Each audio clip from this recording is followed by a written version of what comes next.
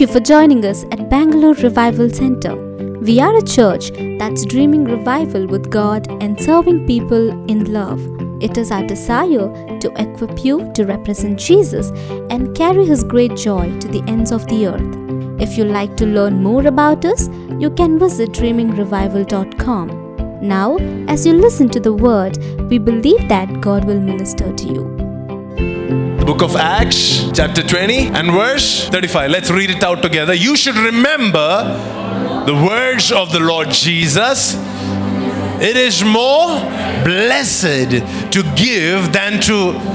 Come on, let's speak it out loud. Let's make it our declaration, okay? Let's prophesy this over ourselves, that this year I'm going to be blessed. Why? Not because I received a lot, but because I am able to give a lot. Amen. Our testimonies cannot be about our receiving. Our testimonies has to be about our giving. Come on now.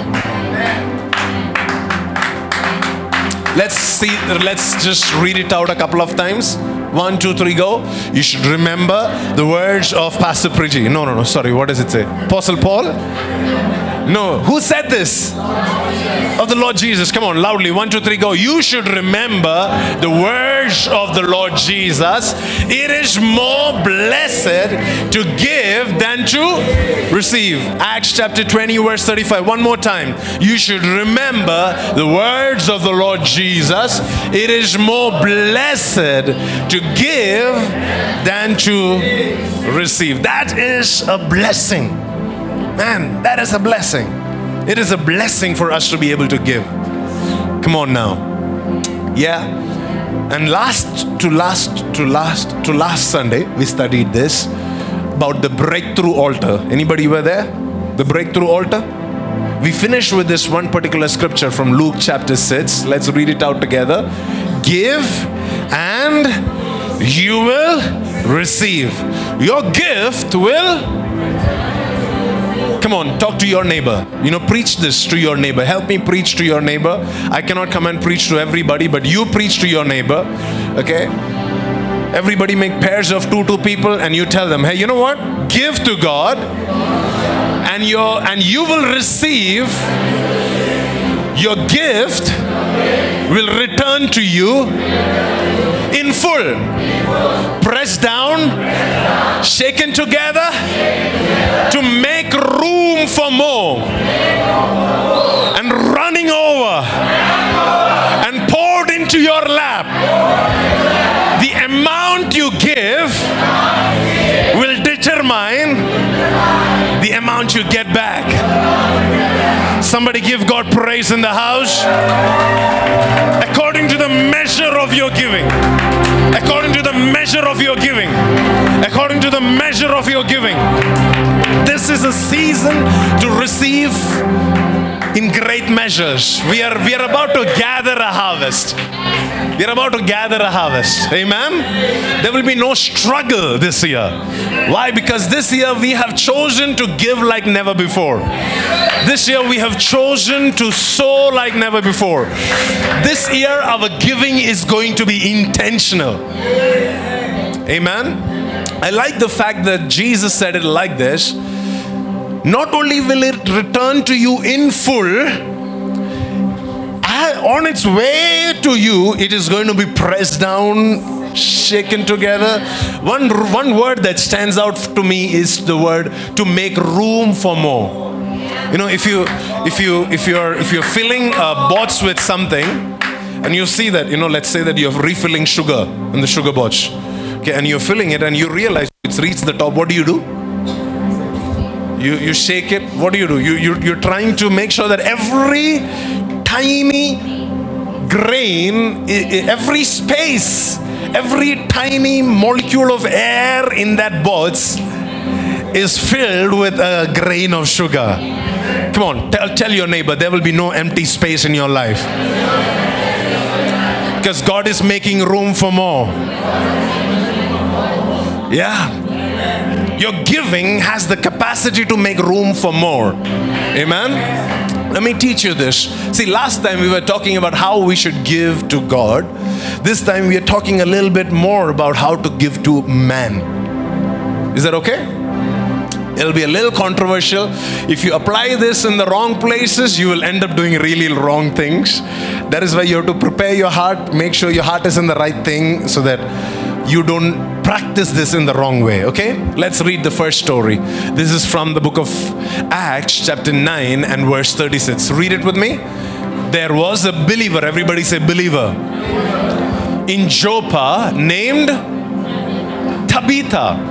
Her name in Greek is Dorcas. Everybody say Dorcas. What does it say about them? About her? She was always doing kind things for others and helping the poor. Let's stop there. Okay? Who was she? She was a believer. She was a child of God. She was somebody who was part of the church. And what did she do? We are not talking about her giving to God. We are talking about her giving to the people around her. What did she do? She was always doing it, not once in a while when she felt good. Not on her birthdays. Not on special occasions when there is a special season in church and special offerings being raised. No, not just on those times. Every time. Always. Everybody say always. Always. She was always. She had this heart that was so kind to people around her. Okay, she was always kind. And what did she do? She was doing everything possible to help the poor, which means that she had the capacity to help them. She had the talents to help them. She had the abilities to help them. She did everything possible. And see, understand this, she's a woman. She's not even a man. She's not even a full-fledged, in the culture back then, of course, men were the ones who would earn and would, keep the accounts of the house and everything. And still, this was a woman in the house. And the Bible talks about how she was kind and she was constantly helping the poor. Now, the problem with so many of us is that we wait for a problem to happen in our lives so that we can do something extraordinary that can break that. But this was a lady, she prepared in advance. She did not give when the problem came. She gave even before the problem arrived, even before the problem came. She made it a practice to give. She made it a practice to sow. She made it a practice to be kind. She made it a practice to help. She made it her lifestyle to be a generous person. Next verse 37, it says, about this time, what happened to her? She became ill and died. My God. Her body was washed for burial and laid in an upstairs room. So check this out, okay? She was a giver. She was a radical giver because she was giving always. Not only to God, but even to the people around her. So she was sowing seeds, right? She was building altars wherever she can. She was constantly giving. And the Bible says one day, like it happens to several people, a sad incident happened in her life. What happened? She died. She died. Come on, is there anything that you can do after you die? What can you do once you die? Can you cry out to God?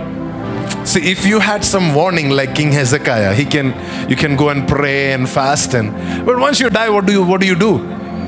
Once you lose your job, what do you do? Once death enters in, what can you do after that? Nothing. But what happened is, the seeds that she had sown before had not died. The seeds that she had sown, the lifestyle of generosity that she had, that was still alive even after she died. Come on now. See, I'm telling you, in this season, you may not see what situation in life you are saving up for. You may not understand. When you're sowing, when you're giving, when you're helping the people around you, you have no idea that someday you will be in that same exact situation and you are going to be needing some help. You're thinking, why should I help people? Why should I give? Why should I do this? And what you don't know is someday, no matter how anointed you are, no matter how blessed you are, no matter how generous you are, the the floods come on the house that was built on the rock, and the floods come on the house that was built on the sand. The floods didn't say, man, you're such a godly guy. You give tithes and offerings on time. I should avoid you. That's not what the flood said. The floods came on both houses. But the house that was built on the rock, it stood the test of that flood. Amen? Now here is the situation. Here is the lady. She has died. There's no voice that she has. She doesn't have a prayer to pray. She doesn't have an opportunity to go to church now. She doesn't have a worship song. Nothing. Silent. The Bible says that her body was washed for burial and laid in an upstairs room. And that is when the Bible talks about Peter. Give me verse 38. It says, but the believers had heard that Peter was nearby at Lydda. So they sent 2 men to beg him, please come as soon as possible. Now you should understand, in the first century church, so many people died. You would never see them doing this. Did you know that? So many people died in the first century church. So many people got killed in the first century church. You'd never see them doing this. But there was something that this lady did, which because of which the people in her church could not rest. Because this lady was a generous lady. And they were like, no, we cannot leave her dead. When she was alive, she took care of us. Now when she is dead, we will take care of her. We will stand up and speak for her. We will send forth messengers to talk for her. And they sent a word to Apostle Peter. You know, if you read almost all the resurrections in the Bible, except I think 1 or 2 resurrections by Jesus, almost all the resurrections in the Bible, they were done for or by people who were crazy radical givers. Can I give you an example? The Shunammite lady's son. You remember how she gave to Elisha? You remember how the widow of Zarephath, her son? You remember how that widow gave sacrificially to Elijah? The other guy that got raised in the New Testament was that guy who was sleeping, Eutychus, right?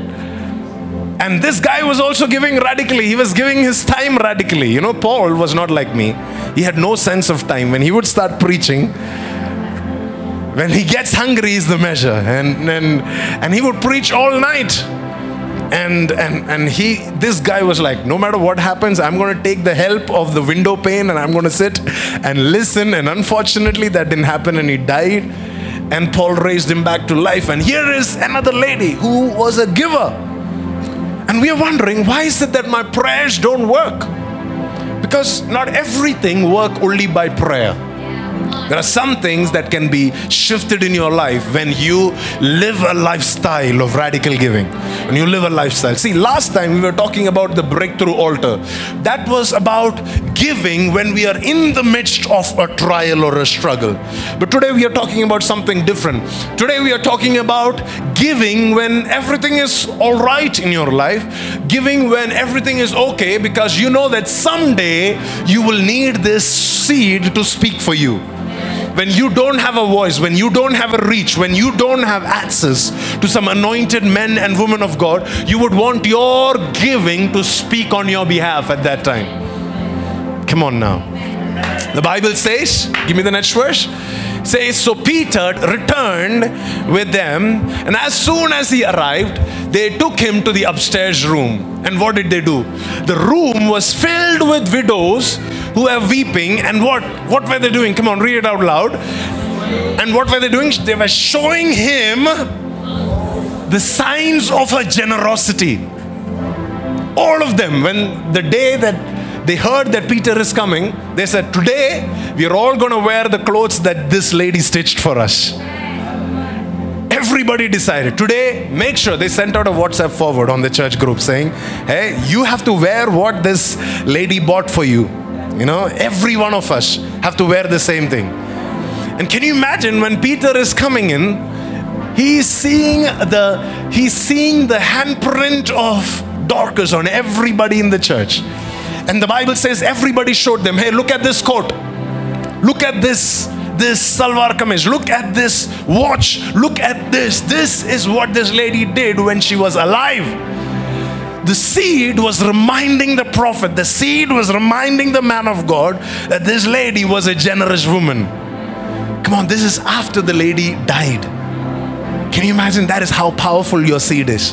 That's why the Bible says the blood of Abel is still crying out. Why? Because he was a sacrificial giver to God. Even after he died, his blood has a power. Come on now. If your life needs to carry a legacy, if your life needs to carry a power, even after things are not in the right place, if your children need to reap a harvest and a blessing because of what you have done, then your giving has to be a giving that is radical, that is consistent, that is generous, and that is constant. And then the Bible says, but Peter asked them all. Peter said, thank you for showing this. Now everybody, can you all leave the room? And then he knelt and he prayed. And turning to the body of Tabitha or Dorcas, he said, get up, Tabitha. Get up, Tabitha. And she opened her eyes. And when she saw Peter, she sat up. Are you ready? I'm about to prophesy over some dead situations in your life. Can I prophesy over some dead situations of your life? I'm speaking this over those dead situations. Get up. Come back to life. Be resurrected. It doesn't matter what area of your life you feel that deadness. It could be a physical sickness. It could be a spiritual challenge. It could be a material limitation. Whatever area of your life, the Lord is speaking right now over the lives of every generous, radical givers in this house. The Lord is saying, rise up, Tabitha. Get up, Tabitha. Get up and go into your destiny. Get up and go into your promises. Get up and go back. You know, today as you walk out of this place, I hear in my spirit, somebody's back being healed. I don't know who that is, but your back has just been healed, been put back into place right now as we were receiving this word. Yes, somebody's pain in the ear, an ear infection has been healed this morning. Somebody's blockage in their prayer life, an inability to pray has been taken away this morning because the Lord is bringing some Tabithas back to life. Amen. The next verse 41 he says, after he did that, immediately she sat up and he gave her his hand and helped her up. Then he called in the widows and all the believers and he presented her to them. How? Come on, loudly. Once again. Alive. Amen. He presented her to these widows that were praying and crying and standing in the gap, and he said, hey, here she is. She's alive. Now, see, this is what I want you to understand. Her giving connected her destiny with Peter's. She had no connection to Peter. She had no access to Peter. Peter didn't even know this Dorcas. You know, Peter were not friends. They were not buddies, nothing. But because she had a lifestyle of being kind, because she had a lifestyle of giving, the Bible says that connected her to Peter. Amen? I'm going to give you a Bible verse. You have to memorize this. You ready for this? The book of Proverbs, chapter 18 and verse 16. Loudly, 1, 2, 3, go. Giving a gift can open doors. It gives access to important people. How many of you want access to important people? How many of you want your doors to be opened for you? What is God saying? God is saying, hey, your giving has the capacity to open doors for you. Who opens doors for you? You know, if I have a security guy, the guy goes ahead of me and when he knows that I'm coming, he goes ahead of me and he can open the door for me, right? So that when I come, I don't have to struggle to open the door. I can just walk straight in. When I walk in, if I have an usher who is waiting there at the door and he knows that the pastor is coming, before I come and try to struggle and break and knock and, fight with the door, the usher is waiting to open the door for me. Can you imagine? That is what your giving is doing. Your giving is your way maker. Your giving is your door holder. Your giving is what makes room for you to proceed further. Your giving is what gives direction to the next steps that you have to take. And this is not just your giving to God. In this particular example, this was his giving to man. She was not giving to God, she was giving to a man. Am I right? Yes. All 4 examples that I'm going to give you this morning is giving to men, not to God. Are you ready for the next example? Let's read this. Luke chapter 7 and verse 1 onwards. The Bible says, when Jesus had finished preaching to his people, he returned to the city of Capernaum. At that time, the highly valued slave of a Roman officer was sick and near death. Check this out. This is a Roman centurion. This is not even a Jewish guy. Let me give you the context, okay? If we read it without the context, it wouldn't make as much sense as when I give you the context. Jesus was very particular to not go to the Gentiles, to not go to the non-Jewish people. In fact, the one time when a non-Jewish lady came to Jesus and asked to heal her daughter, you know what Jesus said? It was a little cruel. It sounded cruel at least. I cannot take the food that is supposed to be for the children and throw it to dogs. And the lady replied saying, but master, even the dogs have to feed from the crumbs that fall off from the table. She understood that she was not a Jewish person. She understood that Jesus was not sent to anybody but Jewish people. In fact, when Jesus was sending out his ministry team, he specifically told them, do not go to anybody except the 12 tribes of Israel. That's all. You go to the house, the first question you ask is, are you in Naphtali, Asher, Reuben, Levi, what tribe are you? If they say I'm a Roman, sorry, wrong house. They don't even go to a Roman house. They don't go into a Gentile house. The Jewish people were not even allowed to eat a meal with these guys. Am I right? You know the context, you know the stories. Now let's read this story, okay? And the Bible talks about how this Roman officer's slave was very sick. The Bible says, verse 3, when the officer knew or heard about Jesus, he sent, who did he send? He sent some respected Jewish elders. He knew that he cannot have access to Jesus because Jesus is Jewish. So he sent some respected Jewish elders to ask him to come and heal his slave. My first question at that time is, how did he make friends with Jewish elders? How did he get these Jewish elders in his pocket? Come on, you should understand this. The relationship between the Roman government and the Jewish elders is one of hate. Am I right? The Roman government is the dictators, is the ones that is ruling over them, that is enslaving them, that is, stealing from them, making sure they cannot enjoy their land. And here it is, when the Roman officer needs a favor, he calls in a few Jewish leaders, not even just ordinary people, leaders of the land. And they are like, wow, yes, it will be a privilege to go and ask a favor for you from our rabbi. They went happily, and they went and asked Jesus to come and heal his slave. And what was their argument? Let's read this out, verse 4. So they earnestly begged Jesus. What did they do? They begged Jesus. Now you understand this. In the last story, you would see people begging Peter. But it was not these people's needs. It was not the needs of these people. In this story, you would see Jewish elders begging Jesus to help them, standing in the gap and interceding for this man. But it was not their need. They will not lose 1 rupee if this guy dies.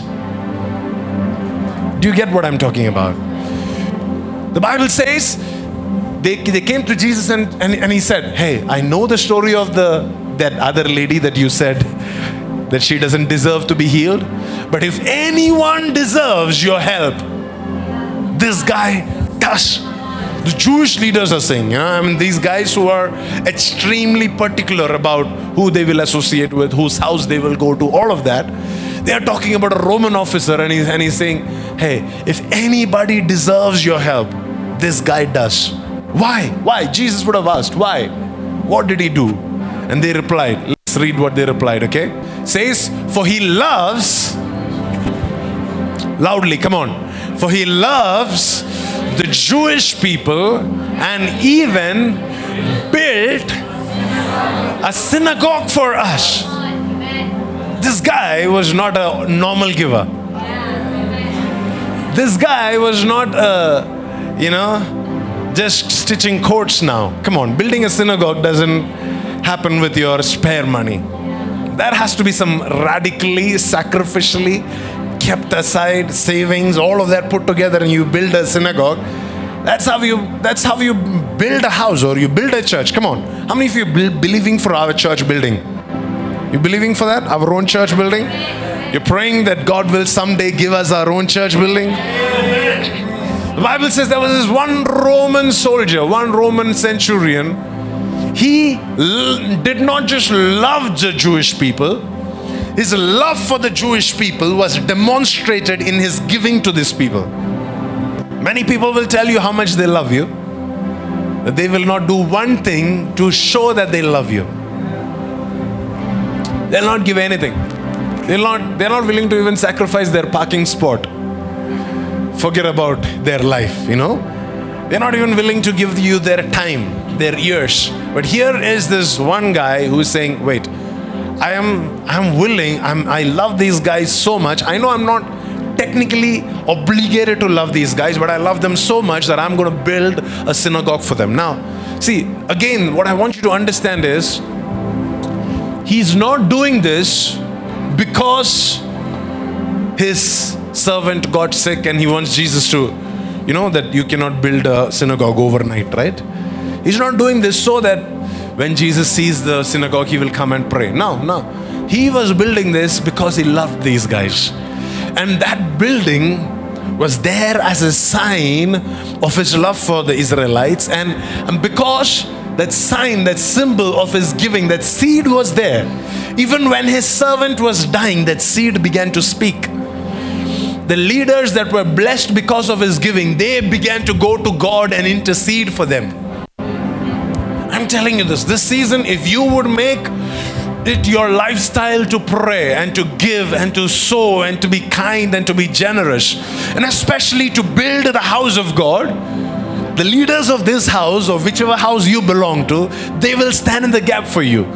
They will go and beg to the Lord for you. See, you don't need to fight your own battles, guys. If you will give, you don't have to pray as much as you should, as much as you do, because other people will stand in the gap and pray for you. Come on now. That's why I said my sermon this morning can be misutilized, where you can use people by giving them money and buying their prayers. That's not what I'm talking about. You understand what I'm saying, right? Only the wicked people like me can understand what I'm talking, because if I understand these principles, I can use this in the wrong place. I can say, wait, that means I can outsource all my prayer life. I will pay all these guys so they can pray for me, and I will sit and watch Netflix. But that's not what I'm talking about. I'm talking about when you are not able to pray, there will be people that you don't have access to. There will be anointed men and women of God. It's out of protocol for you to go and stand before them. But your gift, there is no barriers for your gift. Your giving can go and it can open doors. It can access important people. Come on, let's read this next verse from the book of Proverbs chapter 19 verse 6. Let's read it out together. 1, 2, 3, go. Many seek favors from a ruler, but everyone is the friend of a person who gives. Do you agree that?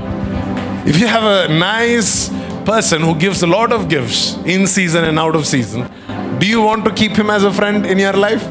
Yeah, this is biblical principle. It's a principle in God's word.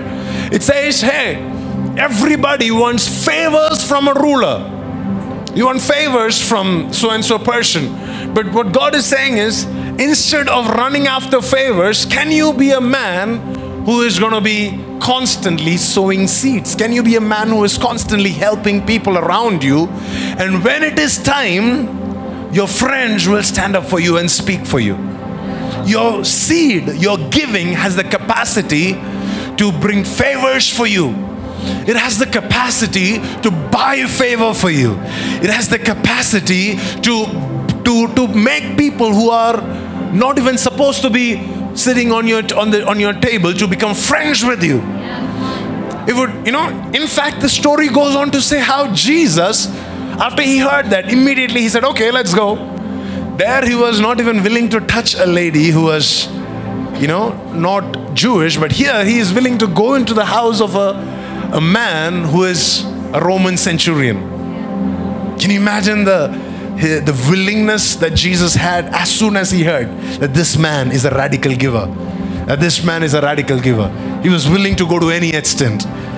Amen? Can I give you a third story? The first story was about a believer, right? The second story, I don't think this is about a believer. The Roman centurion, it doesn't even have to be a believer, right? It could just be an ordinary, unbelieving person. So this works, this principle of helping and giving works for unbelievers, and it works for believers. And the third category is what I'm going to teach you about, okay? Are you ready? Let's read Genesis chapter 32 and verse 3. Then Jacob sent messengers ahead to his brother Esau. Who is Esau? Not at this moment. At this moment, he's his enemy. He stole from Esau. First, when Esau was very weak, he tricked him to sell his birthright to him. Those salesmen who come and they show you all the nice side of the picture. I was hearing the story by a man of God. He was saying how he went for a vacation and he saw this picture in this tourism place, and he went to that place and he realized, the picture showed such a beautiful beach and everything. What they didn't show is the other side of the beach. The other side of the beach was full of garbage. And these guys sold them a nice touristic package saying, guys, this is amazing. You should buy this. And that's what Jacob did to Esau. When you meet this tourism guy the next time, how are you going to treat him? What would you do? And that's what Esau was about to do to Jacob. Esau was about to make sure that Jacob regretted doing anything that he did in his whole life. Yeah. The Bible says he sent messengers ahead to Esau. The next verse 4, he says, he told them, give this message to my master Esau. The first thing that he did is, he said, let my word go out. Let him hear my heart. Let's hope that he will change when he hears my heart. Okay? So the first thing that he did is he sent his word. Okay? He sent his messengers to go and talk to Esau on his behalf. And he said, give this message to he's not saying to my elder brother. He's saying to my master. He has humbled himself in his words. Right? If I was Esau, that was enough to melt me. I was like, man, look at this humble man of God. But the Bible says, he said, humble greetings, eh? And he says, humble greetings from your servant Jacob. Until now, I have been living with our uncle Laban. And what happened there? Verse 5. And now I own cattle, donkeys, flocks of sheep and goats, and many servants, both men and women. I have sent these messengers to inform my Lord of my coming, hoping that you will be friendly to me. Why did he send these messengers? Hoping that the master or his elder brother, who he is calling his master, and he's humbling himself before his elder brother, he's hoping that his elder brother will be friendly to him, right? And let's see what was the elder brother's response. Okay? After delivering the message, the messengers returned to Jacob and reported, yes, we met your brother Esau, and guess what? He's already on his way to meet you. And after a pause, they said, but he's coming with an army of 400 men. Yes, he has accepted your humble greetings, but he cannot wait for you to reach there. He wants to come and meet you midway and kill you. He started off with 400 men. And it's not like, Esau is coming with his family to meet Jacob. No. He's coming with 400 men. 400 men means he's coming to fight you. He's coming to destroy you. If you're just coming to say hello to Jacob, you wouldn't bring 400 people along with you. Come on, anybody has done rowdyism in your school days, college days? Thank you, Pastor Robin. I have done that. When you have these deals going on, you don't touch the girl from my class, I will not touch the girl from your class. And that's happening. Joey understands this. And when that's happening, when you go to talk, you don't go alone. Even the guys in our class who knows nothing about fighting, you just take them along with you. Just to intimidate the other guy, just to make sure this guy knows that if he touches me, I have a group of guys who is going to beat you up like really, really bad. That's what your people can do for you. I'm not asking you to take 400 people and visit anybody. I'm telling you that is what Esau was planning to do. He was not coming on peaceful terms. He was coming to actually beat up Jacob. He knows that if so many cattle and sheep, all of these, there are many people who can protect Jacob. So I need 400 people to beat these guys down. He would have had an approximate and he's about to kill him. You know what is Jacob's response? Verse 7, the Bible says that Jacob was terrified. That's the first thing he did was he sent a word hoping that he will be, he will make a peace. That didn't work. Second, he was terrified. The third thing the Bible says, he strategized. In his own brain, he strategized. He said, hey, let's split into two groups, okay? Thankfully, Jacob had that many children. He could split into 2-3 groups. And he said, if this group gets attacked, you guys run the opposite direction and you escape. Okay? He made his escape strategy. And the last thing that he did, he began to pray. For the next 4 verses, 9, 10, 11, 12, he began to pray. And he's asking God, you remember, you are a covenant-keeping God. After doing all these other things, he started praying. And still, nothing. And while he was praying, he received a revelation. Because he was the son of givers. He was the son of Abraham and Isaac. And both of them were radical givers. He said, hey, wait. I know what to do about this. I know what to do. And this is what he did.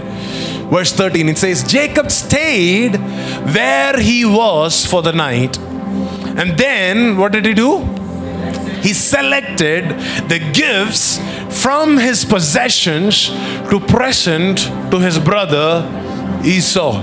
He selected gifts. He stayed there entire night and he started picking out the best of everything that he had. And he started, keeping aside gifts to give to Esau. Next line. What did he select? He says, read it with me.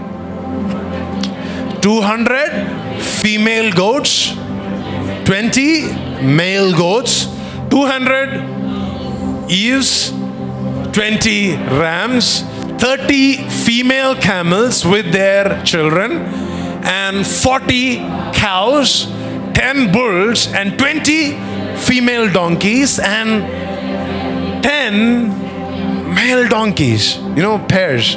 He's making sure that for every 40 female, he's giving at least 10 males so they can reproduce and can be a blessing to his brother. Right? He can you imagine how much thought went into planning his giving? He's not just saying, okay, guys, do something, give him a gift possible. He's planning. He's saying, hey, exactly this number of females and this number of males. Exactly so much amount from this account and so much amount from this account. He's strategizing. He's saying, I have to do whatever it takes to bless the heart of my brother who is upset with me, and he has the right reason to be upset with me, but I need to move his heart right now, and I'm going to use the gifts, whatever I have. I'm going to use these gifts to move his heart, to appease his anger. The next verse, it says in verse 16, he divided these animals into herds and assigned each to different servants. Then he told his servants, come on, read it with me. Loudly. Go ahead of me. Did I tell you that your gifts will go ahead of you? Did I tell you that your gifts will go ahead and open doors for you? Did I tell you that your gifts will go to places no man can go to? Man, if Jacob had to meet Esau, he will come back in 400 pieces. Am I right? But his gifts can go into the enemy's territory and speak and do things that his servants cannot speak for him. And that's what his gifts did. And the Bible says, he said, go ahead of me with the animals, but keep some distance between the herds. Okay, read the next line, okay? He gave these instructions to the men that were leading the, come on, loudly, leading the first group. Let's say the first offering, okay? Can we say the first offering? If we were in that place, we would have been satisfied with one offering, right? I'm like, I've done the best, one offering. But check this out, okay? When my brother Esau meets you, he will ask you, whose servants are you? Where are you going? And who owns these animals? Verse 18, he says, you must reply, they belong to your servant Jacob, but they are now a gift to his master Esau. Look, he is coming right behind us. Now this was the first offering. This was the first offering. You remember? Give me verse 17 once again. Read this. He gave these instructions to the men leading the first group, right? There was a first group and he set them aside and they were supposed to lead, right? Guess what he did? The Bible says Jacob gave the same instructions to the second and the third herdsman and to all who followed behind the herds. Do you remember Elijah did something similar? How many of you remember the sermon from Elijah? Where he got these guys to fill 6 huge jugs of water and pour it on the altar. And then he said, okay, do it one more time.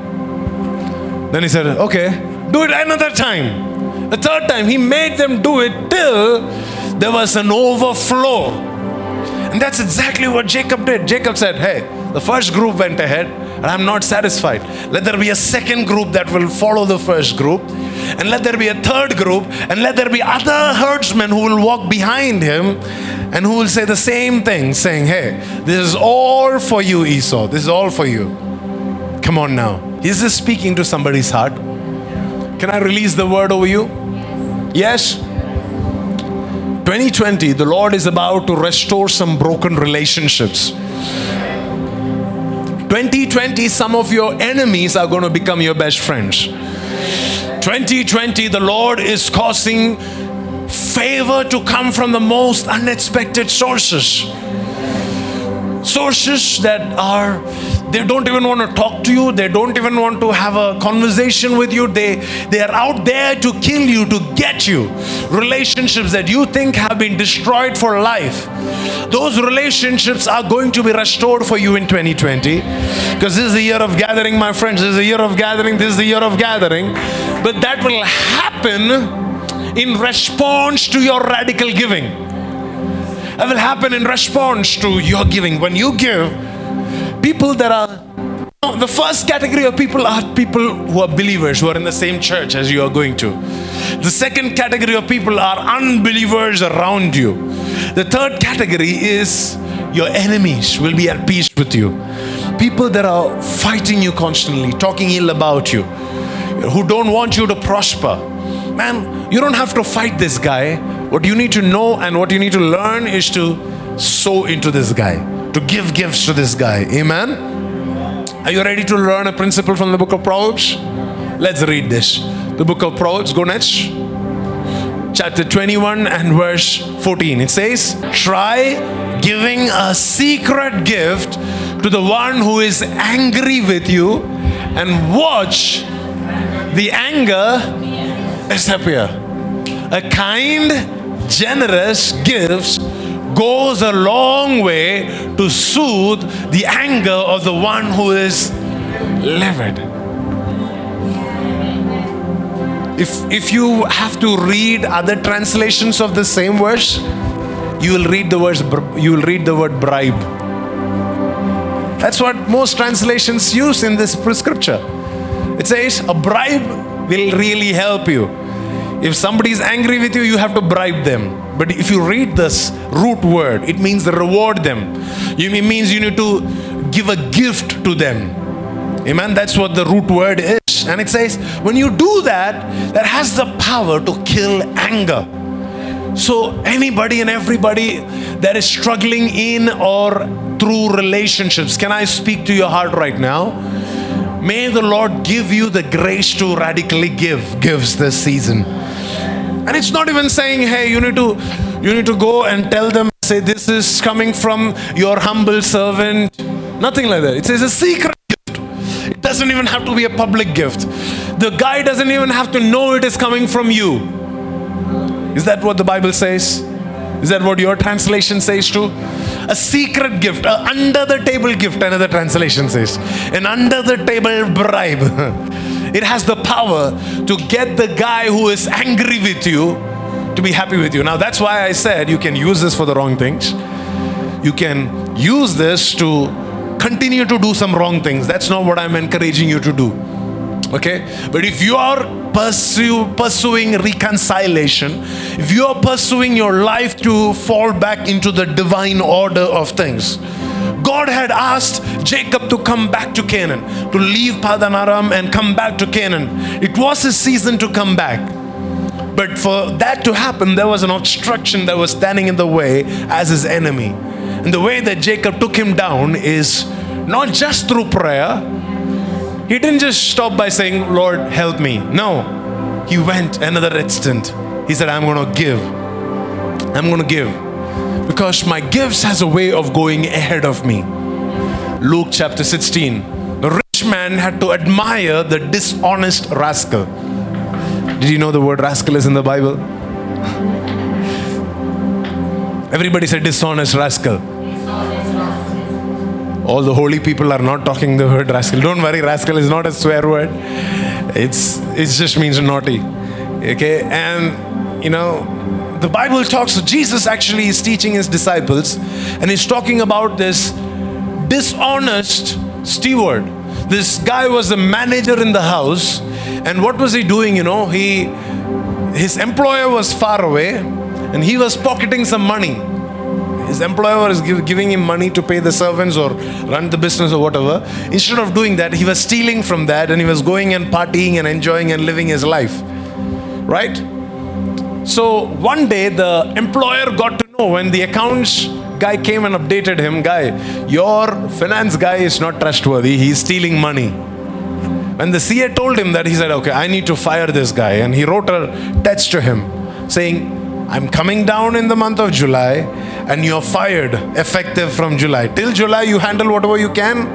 After July, you're fired. But guess what this guy does? This is what the Bible says. He says, he spoke to himself. He said, I am too proud to beg and I am too lazy to dig for myself, to work hard for myself. So this is what I will do. You know what he did? He called everybody that owed money to his master. And he called them and he said, hey, you come. How much money do you owe my master? 10,000 rupees? Okay, change it. Make it 2,000 rupees. He called the next guy. He said, hey, how many cars do you owe my master? 10 cars? Okay, cut it, change it. I will sign it off. He changed it. He said 2 cars. And he went about doing the same thing with everybody. Now, if you were the employer, what would you do? you will come and not only will you fire him, you will also get him arrested, right? Come on. Talk to me. Yes. But when this employer came back, the Bible says, the rich man came back and he admired this shrewd manager, this dishonest rascal. He says, this guy was so shrewd. He said, man, he began to admire this guy. And what did he say? And he says, and then Jesus said, guess what? It is true that the children of this world, everybody say the children of this world, they are more shrewd in dealing with the world around them than the children of the light. They are very shrewd. They knows how to use their money in the wrong way to buy their forgiveness and to buy people's loyalties to them and to bribe people and to do all those crazy things. They know. It's talking about the children of the world. They know how to be shrewd with their money than the children of the light. Now let me talk about the children of the light. Verse 9. It says, here's the lesson. Jesus is telling this to the children of light. Everybody say, I'm a child of light. And he says, use your worldly resources to benefit others and make friends. Wow, this is an instruction from Jesus. What is he saying? He's giving the example of a dishonest rascal, and he's saying, use your worldly resources to benefit others and to make friends wherever you go. Because when your possessions are gone, do you know that there will come a day when your possessions are gone? There will come a day when you're in the coffin. There will come a day when you're not, when you cannot access your bank account, when you cannot buy using your credit card. Your payment will be declined because there is no internet connection from heaven or hell to here. But Jesus says, hey, there will come a day when you will not have access to your resources. So when you do have access to your resources, use those resources to benefit others. Benefit others. Benefit others. Benefit others and to make friends. Use your resources to make friends. Throw parties all the time, guys. Man, go crazy. This is a season when you have to be willing to invest into people, to stitch coats of people, to build a synagogue to people that don't have a place to worship, to give gifts to the people that are hurting you, that are fighting you, to bless your enemies. Go crazy in your giving this season. Because the Bible says that when your possessions are gone, what will they do? They will welcome you to an eternal home. They will welcome you into an eternal business, an eternal treasure, an eternal security. They will welcome you. Who is this they? These people that you helped. These people that you sowed into. That these people that you made friends with using your gifts. What are the abilities that you have that you can put into some good use? You know, this season I want you to become very intentional. I want you to identify at least one person. Begin with the church, okay? Begin with your church. And then go out into the world. Begin with like Dorcas. Begin with the people in the church. Then go to a community that is not talking your language, that is not in your church, that is not in your community. Then go to another extent where you look out for all the the enemies in your life and you begin to bless them. Then you do the same thing at your office. I'm not asking you to be dishonest at your office, but bless people. Whatever power and authority you have at your office, use that to bless people, to make sure that someone else's life becomes easier. And guess what will happen? When you benefit people, when you make friends with your with your work, with your business, with your ministry, with your relationships at church and at home, and all these relationships. You use these relationships to benefit others and to make friends. There will come a day when you don't have these possessions, and these people will stand guard for you. These people, they will stand in the gap for you, and they will pray for you. They will go and beg before the Lord for you. They will open doors for you.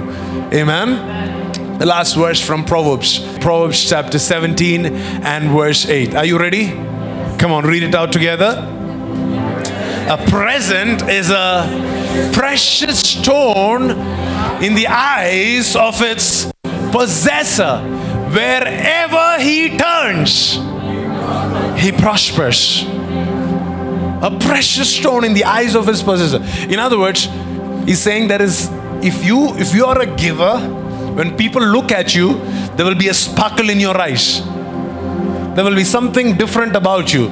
They will not be able to turn away from you. They will not be able to say no to you. Because you carry a present, you carry a gift in your spirit all the time. Because wherever you turn, you will prosper. We all want that word, but we don't want the previous word, because the previous word demands for us to be givers. Amen? But when we are givers, wherever we turn, you turn to the left, you will prosper. You turn to the right, you will prosper. You get out of this place, you will. You stay in this place. Whatever you do, whatever your hands touch, it will prosper. It will happen as a result of you carrying a heart of giving. Another translation says, a guy who gives gifts is like one who has a lucky charm. A lucky charm. You know, there's something unusual about givers. Something unusual about givers. You know, if you look at meetings, the givers, they get picked out for prophecies. The givers, they get picked out somehow or the other. You know, it's almost like the prophets, they have a, you know, like a lens or a, you know, like some way of identifying all the givers in the house. They come and they pick them out because there is something different about their eyes. There's something different about, there is a charm that they carry. Amen? Are you ready to read the next statement? Give me the next statement. Come on, read it out with me. My giving opens doors, makes friends, appeases anger, clears paths, makes room for my prosperity. Are you ready to read that again? Is this based on all the scriptures that we read together today? Come on. Yes?